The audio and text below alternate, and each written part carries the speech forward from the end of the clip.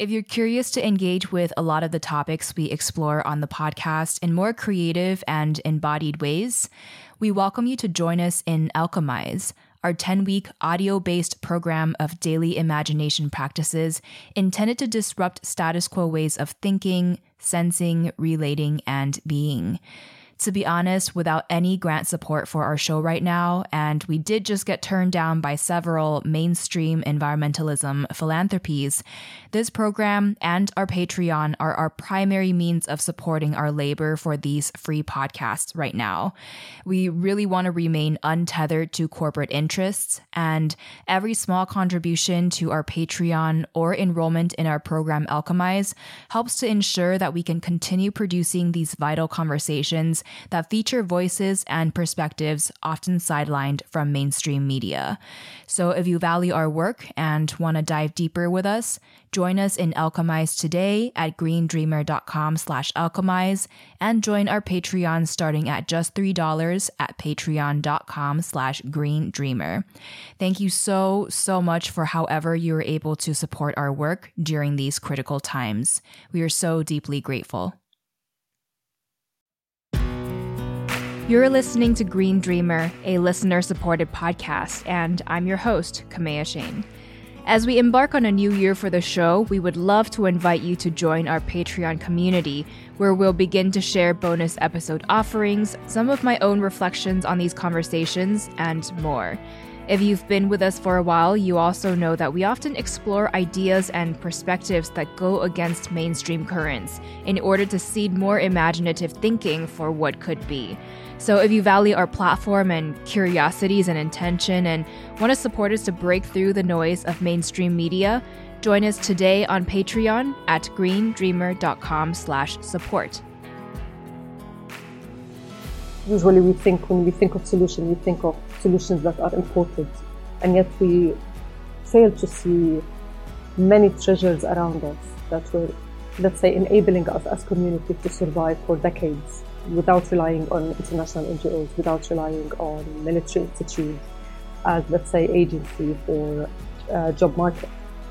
13 years later, after, let's say, this work we established different kinds of projects that are economically based and that inspire from local communities rich knowledge in their lifestyle. But what we found out later and what we learned is that what holds the community together and the main skeleton is working together in their main crop, their main food, which is in the Fertile Crescent. In our case, it is wheat. Today, we're speaking with Lama Khatieb, founder of Jordan-based Zikra for Popular Learning, which is a program which empowers community members to revalue their identity and culture through the cultivation and sharing of their local knowledge in relation to sustainable solutions. I'm a dentist by trade. I was born and raised outside my country. I was born and raised in Doha, Qatar. I came to Jordan in my college years, and it was a rediscovery of, let's say, my motherland.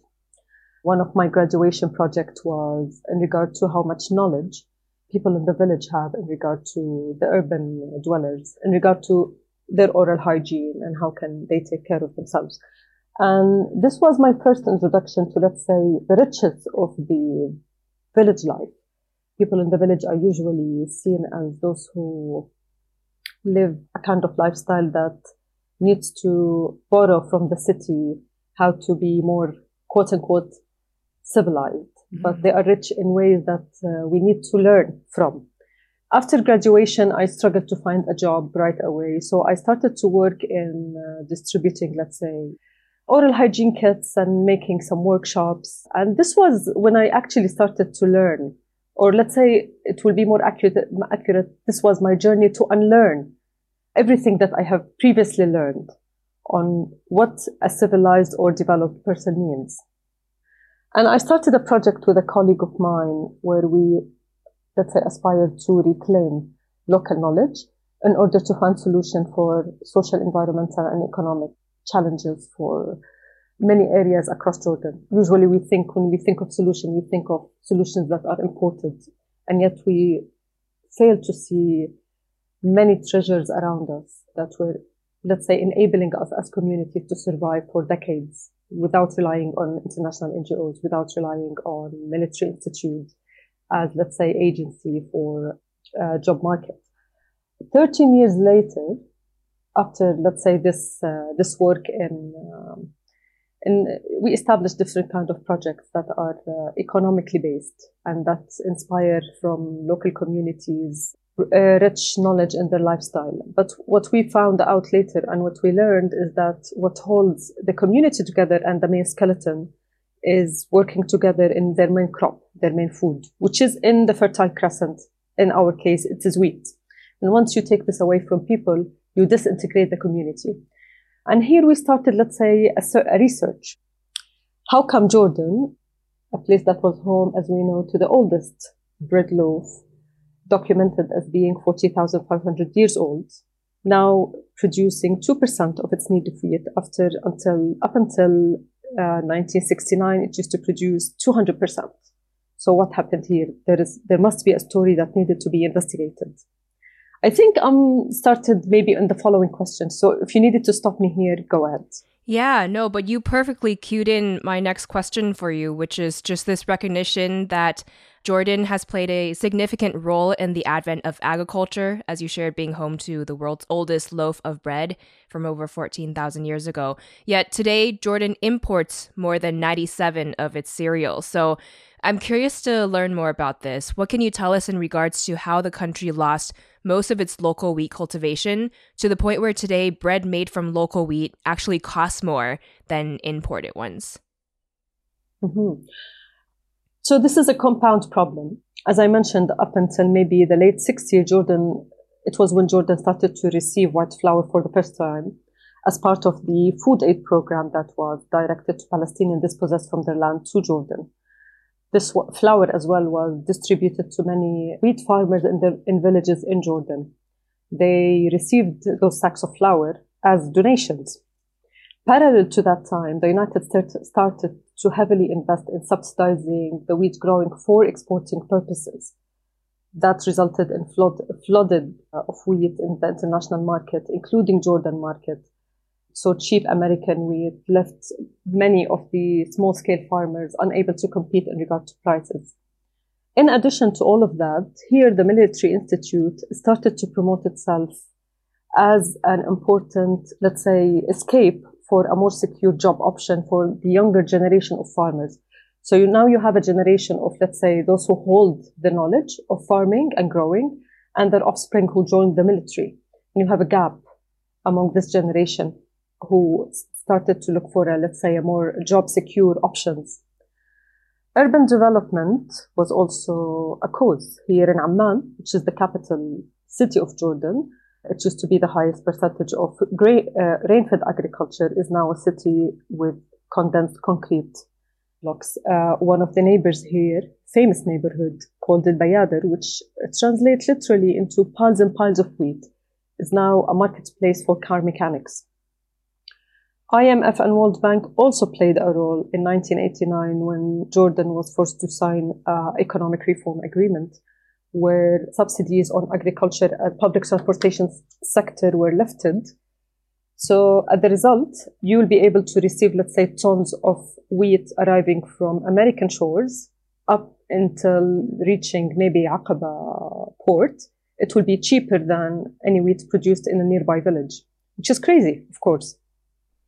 Yeah, definitely. And as you mentioned, it is a lot of compounding factors leading up to where you are today. And to add to all of this, you also share that with free trade agreements and structural adjustment programs enforced by international financial institutions, Jordan was not allowed to subsidize local farmers. I would appreciate it if you could elaborate more on why the country hasn't been able to subsidize its own local farmers to support its food sovereignty. Like, what created these barriers, and do they still exist and persist today?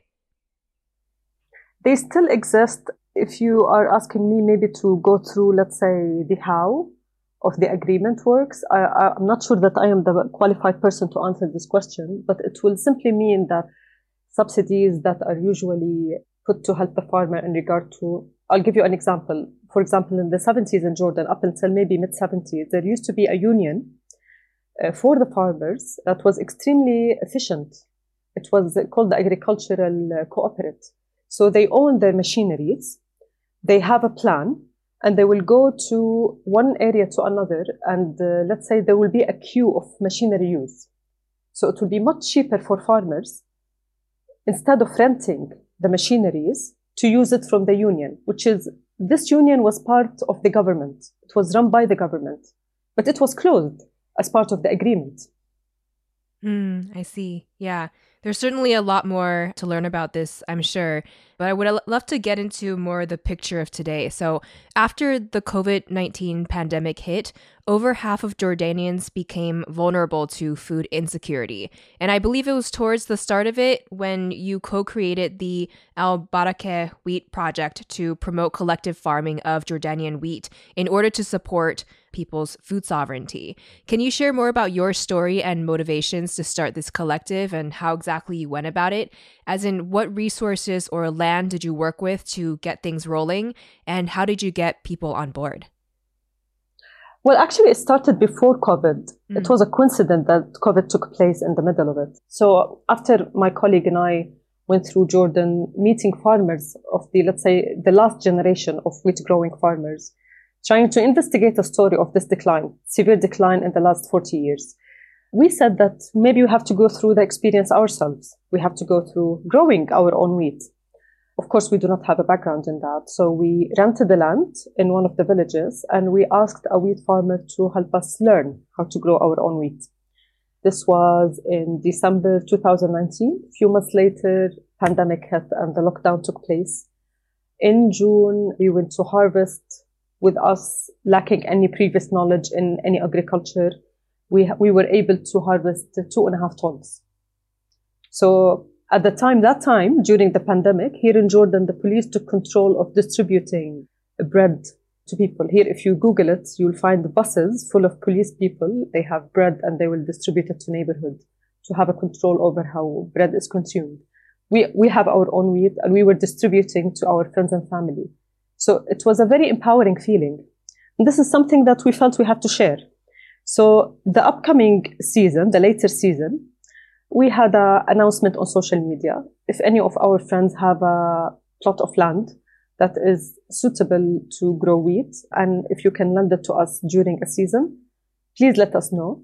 And if you are a family or a person who wants to learn how to grow your own wheat and have your, let's say, supply of wheat for 1 year, you can also join.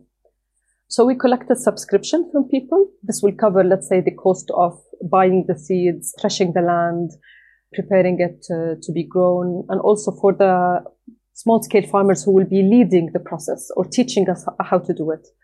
And the first year, we did it with 45 families in different areas in Jordan, in Amman, inside the city. The second year, we did it with 165, in addition to 5 schools. They all took part in growing wheat inside Amman, and this developed a completely different relationship to their surrounding and their city. One of them said that I used to see Amman before as blocks of buildings, while I see those plots of land as transparent. Now I see it the other way around. I start noticing the food producers inside the city. They used to be transparent to me. So this is really amazing.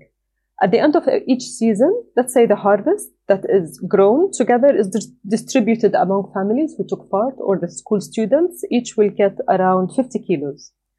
Together we will learn how to make bread from local whole wheat, how to make other dishes prepared from wheat such as jarish, burghul, smeed, semolina, so different things. Really inspiring. And of course, the collective has really grown since its beginnings with hundreds of Jordanians on board. And I'm sure this is just the beginning of the movement and the collective. But I just find this to be, really inspiring. And it reminds me of our past interview when Vijay Prashad told us about the landless farm worker movement in Brazil, with food collectives reclaiming and occupying unused land in order to grow food. Just examples of people not waiting for permission, but really taking matters into their own hands and working with whatever they can get access to. But what else can you tell us about how this wheat collective works in practice today and what its impacts to local people and communities have been? Mm-hmm. Okay, so the project Al Baraka Wheat has two arms. The first arm is the, let's say, learning, training arm, where families or city dwellers take part in learning how to have food sovereignty over their main food, which is wheat. The other arm, which to us is very important, is the economic arm. What we do is basically we established a network of approximately 20 small-scale farmers, grain farmers from across Jordan, and we connected them with bakeries and restaurants so they can supply them directly with whole wheat flour. As simple as that sounds, this never took place before in the history of Jordan. For the past decades, the state presented itself as the only buyer for those local wheat seeds. And per ton, the state doesn't pay an efficient amount of money. That is not encouraging for farmers to continue growing. What we basically did is that we pay approximately 15 to 20% more than the government pays per ton, and we take care of labor work, transportation, and seed cleaning, which is very efficient, economically efficient for farmers. We are able to do that, let's say, increase in price by making this flour popular. So now we have 4 bakeries. One of them is a large commercial chain bakery, and 25 restaurants in addition to 1 hotel who take their supply of whole wheat flour from those farmers. So you reshaped the economic system of local grains completely. And they compete in the market, and people choose it, not because it is local, but because it is delicious, it is highly nutritious, because they know who grew it, and it's connected them with their land, and it's becoming part of their bodies, and this is really important. And just based on the picture of current land access and economic injustice, do you see this collective as something that is scalable in practice and that is a model that can kind of be syndicated across Jordan and beyond to begin to really reverse that figure of 97% of its cereals being imported? Do you see this as something that can only work because of certain things in your local communities, or something that can also scale beyond where you are? Well, it should scale beyond, but when I think about scaling, I do not think that doesn't necessarily mean that the hope or aspiration is to reach 100% sovereignty in wheat. Not necessarily. Mm-hmm. If you reach 30%, 50%, that's also good. But a 2% is like an emergency status. So this is really dangerous. It's really bad if you keep encouraging the farmers of the country to grow cash crops and not their main food, while relying on importing their main food. But I also think about interdependency instead of sovereignty, because, okay, great, so I produce everything I need in regard to wheat, and I can give the excess I have to my neighbor. But that is completely different than, let's say, thinking about an open market in the region, where each of the, let's say, neighboring countries collaborate in producing and distributing food among them. And this is something I think we need to think of, not regarding Jordan only, not regarding, okay, because if we focus on that, I think let's say, this is not very different than thinking in a nationalist way. It's amazing that we have food sovereignty, but not for us. It's very different if we think about it, no, but this food model needs to be interdependent. Yeah, absolutely. Us as neighboring countries, interdependent with one another, not to consider, let's say, oh, I have to think in regard to what's inside Jordan's border. No, not the entire region. How we collaborate with one another. Think about Sudan, for example, internationally recognized as the food basket, not only for the Arab region, but for the world. Yet you have the youth in Sudan thinking that they will go hungry next year. This is crazy. This is insane. I think we have to rethink of what resources and opportunities we have around us. Here in Jordan, for example, Jordan Valley is considered the food basket in Jordan, one of the most fertile piece of land here in Jordan. The focus of their growing is cash crops, bananas, broccoli, tomatoes. If you introduce grains, whether wheat or barley, as part of the, let's say, agricultural cycle, not instead of a crop, not even going there, but part of the agricultural cycle, the grain will absorb the extra salt in the land. Remember, bearing in mind that it's very close to that sea. region. So it's very, very salty land. So the sweetening of the land will, let's say, better the crops for the upcoming seasons. It requires 1/3 of the amount compared to vegetables. And yet you have your own food produced. You can save it for the entire year. This is not like tomato that you have to sell within, for example, a week. So yes, this year we have grown 300 dunams in the area of Jordan Valley. Hopefully, next year we will want to experiment with making frike with the farmers in there. I'm not sure if you are familiar with frike. No, I would love to learn more. So frike is basically a green wheat that is harvested while it's green. And then you set it on fire. So you basically smoke it from the outside. And you can only do it with hard durum wheat because it gets the outer shell will have a smokiness without burning the inside. And it's a dish. We use it here instead of rice, for example. Frika is very, very famous in our dishes. And you can increase the economic value per ton by 10% if you do a high quality frika. So that's an excellent amount, let's say, income generating opportunity for farmers in the region. And by producing wheat, not cash crops. Yeah, I just find it really important to emphasize what you said earlier, that revitalizing local food systems isn't about closing a local region off, but kind of revitalizing that system to enable trade that actually is mutualistic and based on reciprocity rather than something that is extractive.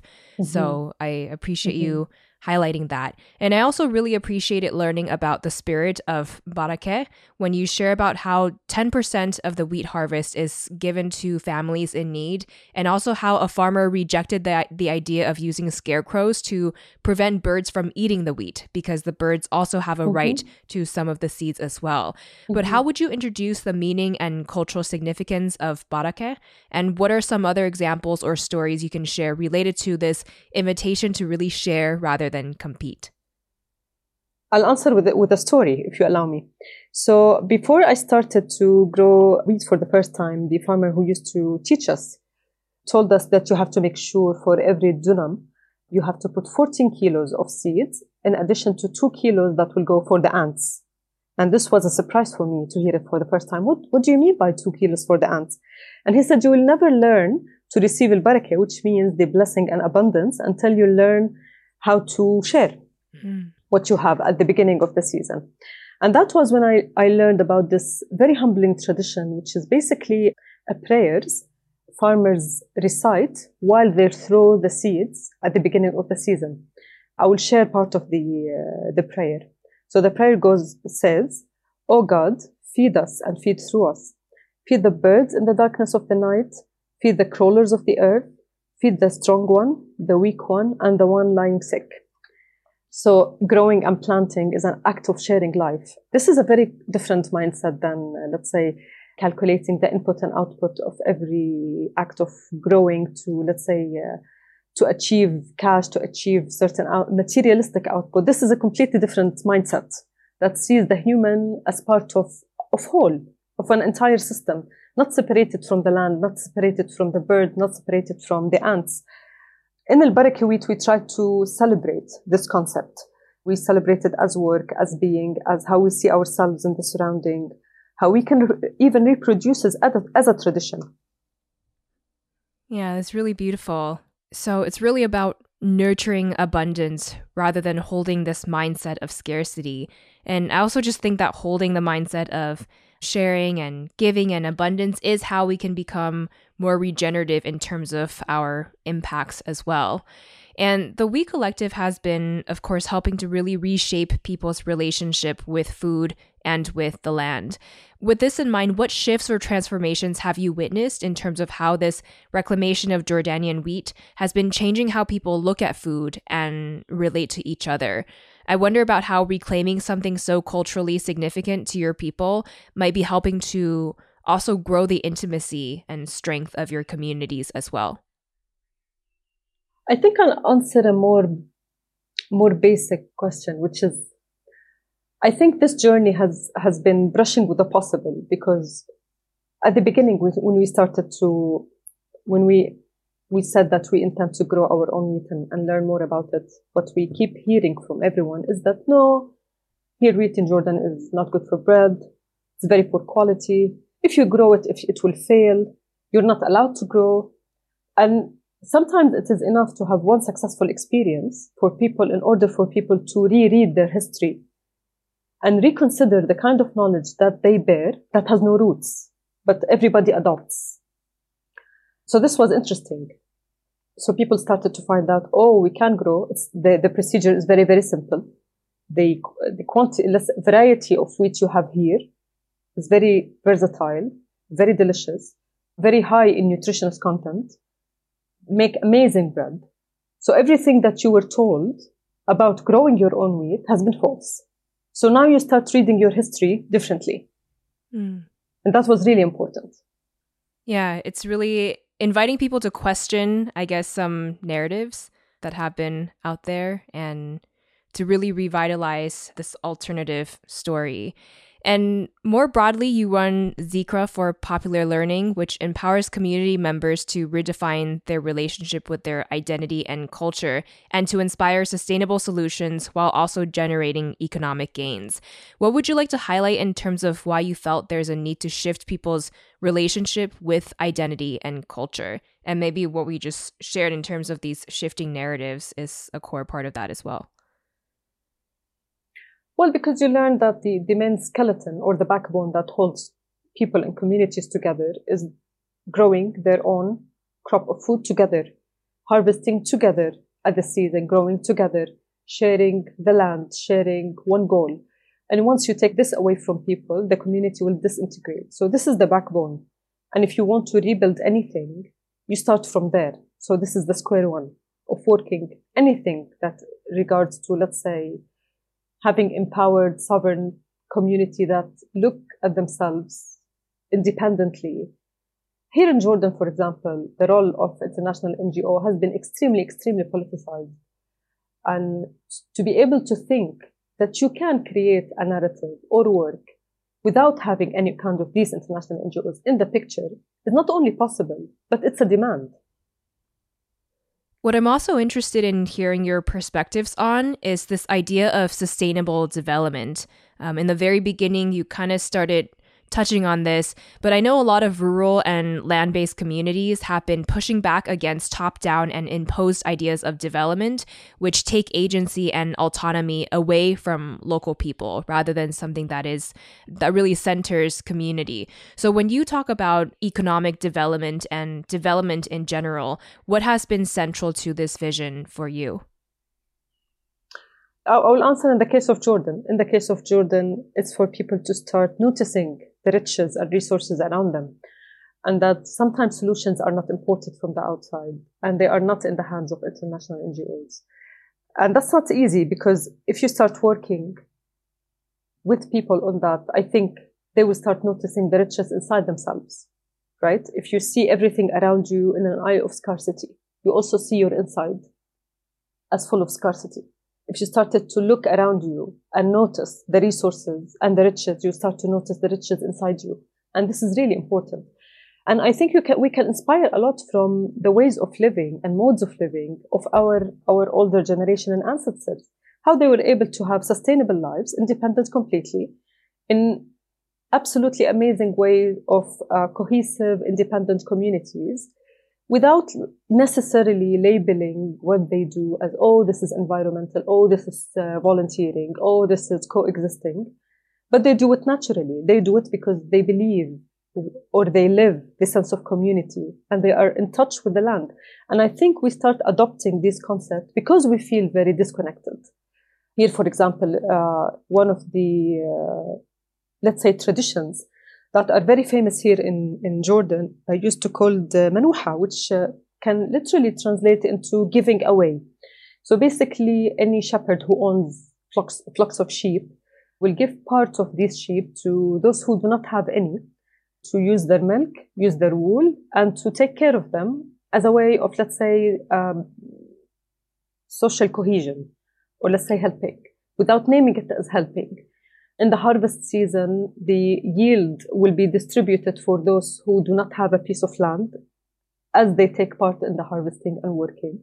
So let's say these kinds of social systems are completely different now, People think in regard to, oh, I will pay for labor, and then I will sell, and then I will, let's say, how much cash this will produce. This is a completely different lifestyle than the lifestyle that sees the community as the starting point for any kind of, let's say, intervention in living.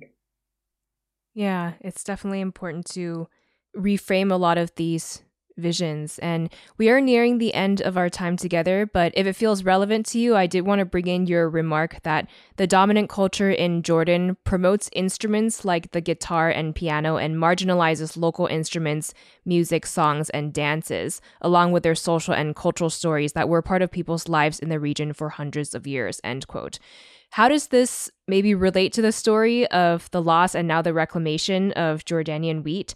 And what could lie in the power of reclaiming local culture and knowledge in all of these other diverse ways as well, through music, songs, dances, and stories? Well, I believe culture and art is to be a byproduct of people's direct engagement with life and with each other. For example, I'm not sure this is true for every other communities, but in the harvest season is usually the season where many songs are produced and many dances. And it's usually a wedding season because people celebrate al-barakah of the season. So once you take this away, also art and culture disintegrate. Now we see the artist as somebody who is isolated from life, but they generate the art from the inside. Not, let's say, with the engagement with the outside, the land, the people. Yeah, and that really, again, points to how the land and agriculture really holds a lot of things together. So when this has been taken away, a lot of these other cultural aspects of life could be impacted as well. And before we go into our closing, I just wanted to leave space for you to share anything else on your mind that I didn't get to ask you about. Maybe any upcoming projects or anything else, and otherwise any calls to action or deeper inquiry you have for our listeners. I would like to share the experience of working with bakeries because I think that this is really important for anybody who is trying to work with, let's say, changing how a system works. So if anybody who is in the industry, they will know that industrial bakeries usually operate and designed to operate with white flour. Mm-hmm. White flour is distributed heavily in the world because it works well with the machinery. So it can produce well, it produces abundance, and you can sell per hour more loaves in comparison to other kinds. So introducing local whole wheat was not easy. Working with bakeries, it involved a lot of education and, let's say, trying to explore ways of even trying to reset those machineries in order for them to work with the viscosity of whole wheat flour, which is not the case for white flour. So the process is not only including, let's say, convincing the businesses, it also included a lot of education that goes in the kitchens. And this was not an easy process. But I'm really, really happy that even businesses, if they understand the value of it and people adopt it, you'll be able to see some change. For example, even after a while of introducing these loaves of local whole wheat, people started noticing, oh, we thought the loaves of bread should be brown in color because we were told that the healthy whole wheat loaves are brown, but we do not see brown loaves. So this was when people started to learn that whole wheat flour is golden in color, but the industrial bakeries usually use a dye that is brown in color to sell brown loaves in order for people to think that they are healthier. Oh, wow. And this is legal. This doesn't take place only in Jordan. So the brown loaves you see mostly are white flour with a dye that is made from roasted barley shells that are ground. That's it. So the base is white flour. It is not whole wheat flour. So once the people started to learn that, oh, now we know the color of the right loaf of bread, people started to hold bakeries and restaurants accountable. They will go to the bakery and restaurant and tell them, please change the label. We do not want to see this. We want to know the real bread when we see it. And then the bakery will call and say, we do not know what people are talking about. Because many of the bakeries, they just follow the regulations that are set by the ministry, right? They do not necessarily know, since the whole wheat, let's say, bread hasn't been previously introduced They do not necessarily know what people are talking about. But to me, this was very, very important part of the movement for the people to hold bakeries and restaurants accountable. What, for example, someone will go to a pizza restaurant and they will ask, where are you buying your flour from? I will not eat here if you do not change where you are buying your flour from. I want options that are local. And this is really important. And the businesses will start calling us and say, okay, what are my customers talking about?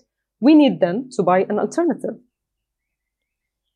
Wow, I'm kind of mind blown as well. And I really appreciate you sharing this because I wouldn't even have known how to ask you about that, because I certainly had no idea that wheat bread is supposed to be golden and not brown. So it sounds like education and unlearning have to be a really central and core part of all of this as well.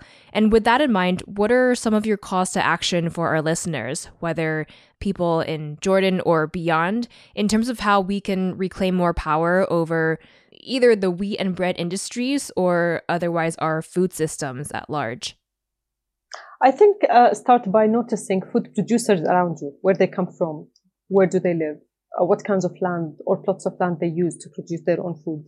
Ask the bakery where they get their flour from, who grows the wheat, what kind of loaf are you eating, what does it mean to have a whole wheat bread loaf compared to the white bread loaf that you are eating? What are the differences? Who is taking advantage of taking out the wheat germ and the bran in compensation for your health? Because if we think about cheap food, there's no such thing as cheap food, because you always pay a price in regard to the cheap food you are buying. This price can be political, this price can be your health, or this price sometimes can be at the expense of the cheap labor where this food was produced. So good food, good healthy food is not cheap. And you have to ask questions. Why is this loaf of bread is extremely cheap? Why is this loaf of bread is more expensive? Who is producing this flour and this flour? What does it mean to have roller mill flour producing white flour? Who takes advantage of, let's say, me eating white flour? For example, here in Jordan, you will hear the government complaining that, oh, we do not have the resources to invest in the agriculture and we are forced not to do that and so on and so. But yet, here the government is putting a lot of funding for the, let's say, diabetes center. But if you do not have a community that is dependent on this very cheap white bread that is loaded with sugar, and it is the main source of calories, because it is cheap, they will not have diabetes. But it's a reverse way of thinking. Oh my God, I'm losing my mind. It's trailing behind like a school child. And I learned better to not let her wander so far. And yet here we are, all outlets they're full in this house, shorting it out, overcrowded now, get me out.